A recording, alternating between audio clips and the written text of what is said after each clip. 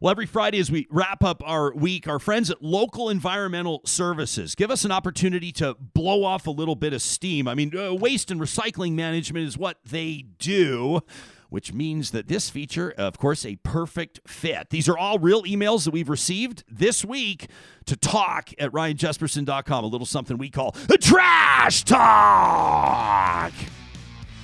All right, this one from Cheryl yesterday who says, Jesperson, I loved your show. I am a lefty, and I'm totally offended by your use of this term in what can only be described as a derogatory manner. Yesterday, that's Wednesday, she says, I had to listen to Brian Jean's sale pitch, and now this? Way to be inclusive, Ryan.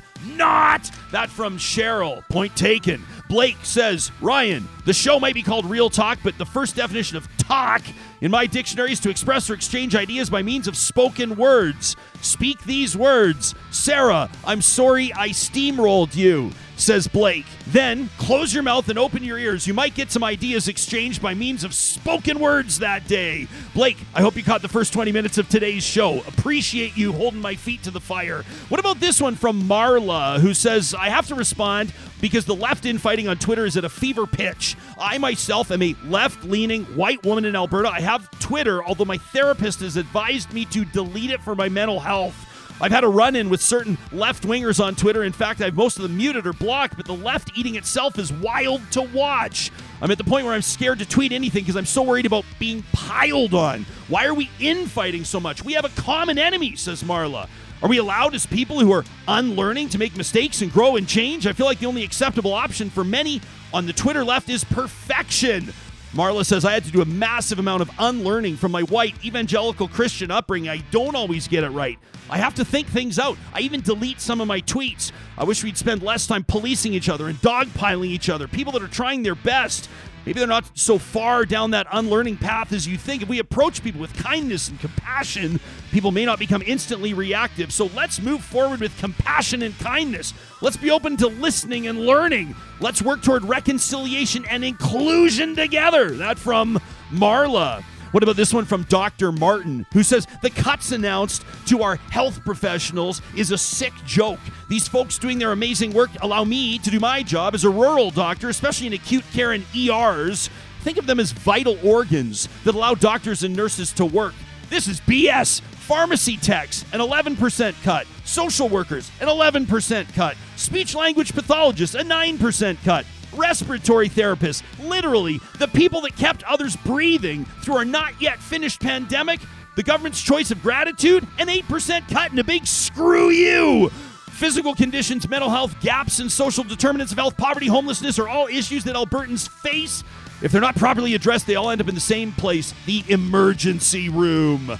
The doc says these cuts have a goal of saving money. The problem is they'll lead to higher costs when we put more strain on our ERs. That from Dr. Martin. What about this one from Cameron, who says, your guest, Dr. Andy Knight from Yale, validated my feelings about humanity. This war against Ukraine has really impacted me. Makes me feel fortunate to feel, grateful for where I live. We don't have a fear of war coming here. We can protest without being arrested. But what has me so concerned is about this new world order that Dr. Knight said is coming. How world leaders are just full of shit and hypocrisy. World War II, the world saw what appeasing a narcissist does. The world has appeased Putin for 2 decades. And the reporting from Ukraine has taught me that Putin has pulled the same tactic in Chechnya, Syria, and now Ukraine. And the world just now seems to care. How disappointing, says Cameron. I wouldn't be surprised if similar things happened in Afghanistan and Iraq. But the Western world has an opportunity and an obligation to finally do what's right, to show the world we actually give a shit beyond ourselves. That from Cameron. What about this one from Al, who says, Ryan, why do you continue to insist on truckers defaming the war memorial in Ottawa? Truckers unmasking the Confederate flag. What about the Nazi flag bearers? Apparently an anti-Nazi questioner. Ryan, do you support LGBTQ advocates putting rainbow flags on the Terry Fox statue, or is that different? He says, you have already felt the cancel culture swipe. You can afford to be a little more objective. I am disheartened by your narrative. I am a disillusioned watcher. That from Al. Appreciate you chiming in, Al. And this one from Tamara, who says, Ryan, thank you so much for having Megan from Calgary on your show regarding those demonstrations in the Beltline. These ongoing hate-filled marches have been held every Saturday for nearly a year. These permitless protests have continued to disrupt the peace and harass residents, including me, of the Beltline. We have a right to live peacefully. It's been vetoed for months, and they're receiving support from Calgary Police. The ongoing enabling and facilitation by the CPS on these permitless protests, literally escorting them and clearing roadways every single weekend, validates the harassment incurred, and it costs taxpayers millions in the process. That from Tamara. You can send us your trash talks anytime, 7 days a week, to talk@ryanjesperson.com. It's presented proudly by Local Waste. Coming up on Monday's show, we're going to host a roundtable on NFTs. How much do you know about them? There's a relatively local story, a very cool one about an investment in art that's actually benefiting the public. That'll be our jumping off point. In the meantime, have an amazing weekend, friends. Thanks for showing up for the Real Talk, and we'll see you soon. Real Talk is hosted by Ryan Jesperson, editorial producer Sarah Hoyles, technical producer John Hicks, managing director Josh Dunford, account coordinator Tanya Franklin, general manager Katie Cook-Chivers, website design Mike Johnston, voiceover by me, Carrie Skelton. Real Talk's editorial board is Supriya Dwivedi, Ahmed Ali, Ann Castleman, Corey Hogan, Harmon Candola, Catherine O'Neill, and Chris Henderson. Member Emerita Julie Rohr.